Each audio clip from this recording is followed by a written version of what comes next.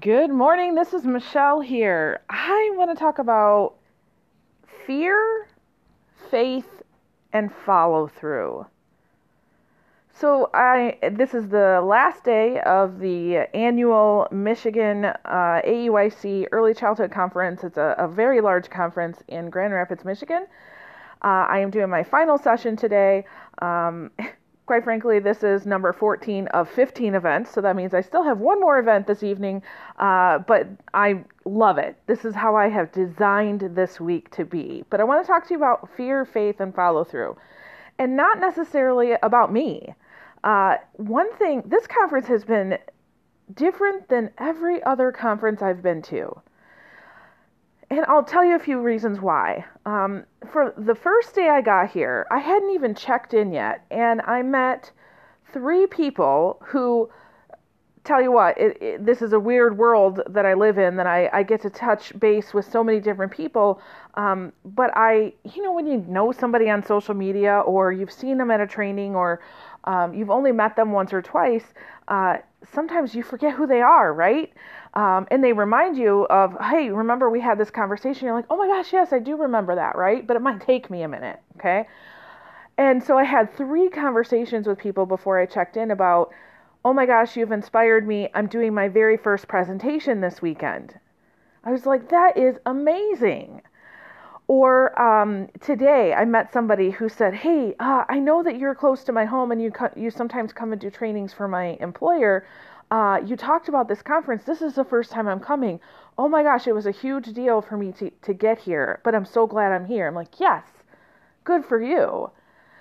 And there were several people I knew were speaking, and I'd helped kind of design their session, worked on not only, speaking style, but also designing the session in such a way that they would maximize their time with their participants and ensure that they would get the result that they wanted.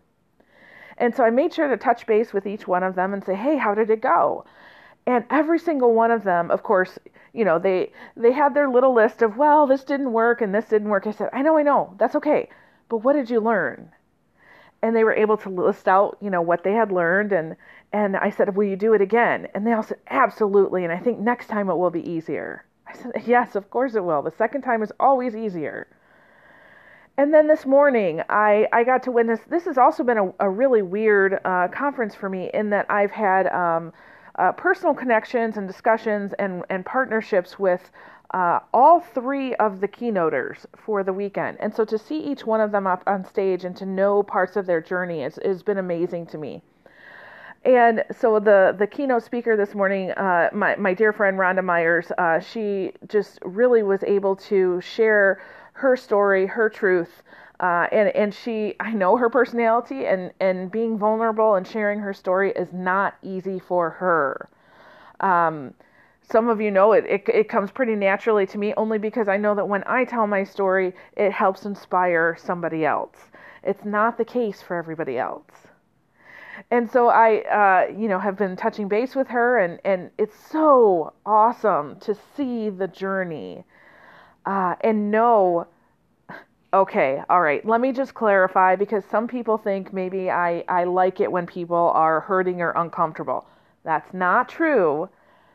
What I love, though, is seeing somebody in this, what I call holy struggle, where they are wrestling with this fear, and they do it anyway. So my friend Rhonda, very honest about her journey, and shared some really difficult stuff. And I know that was not easy for her. And so my heart was just so warm towards her. And I know that she's on this high of like, oh my gosh, I can't believe I just did this, right? The fear that she overcame, the faith that she built, and the follow through to do it anyway, that is what I absolutely love. And a lot of people try to live life safe. And maybe you're one of them. Living life safe seems like the better way to go, doesn't it?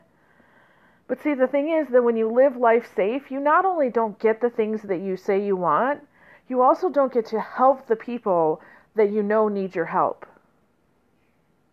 So living your nice, safe life is really a selfish thing. But putting yourself out there, taking the risk, going after something that you want, saying, you know what? Yeah, I know a part of my journey is to go and share with people what I've learned. I know a part of my journey is to share something with somebody that, is really hard for me, but I know that they need to hear. I know a part of my journey is to fight traffic and drive for 3 hours to get to this hotel and be someplace with people that I don't know so that I can learn something. So, what are you doing in your life that's safe? And where is there an opportunity to take a risk? Because on the other side of that fear, faith, and follow through is even more greatness than what you have right now. I don't have much more to say other than that. I'm just truly inspired and awed and so blessed and honored to be amongst a whole swarm of people that are going through this journey.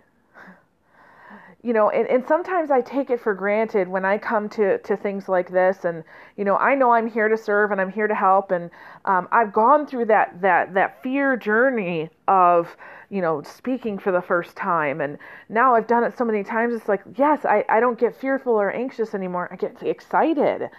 I have still 2 hours before my next session, and I tell you, I'm like ready to go. I'm like a racehorse ready to race.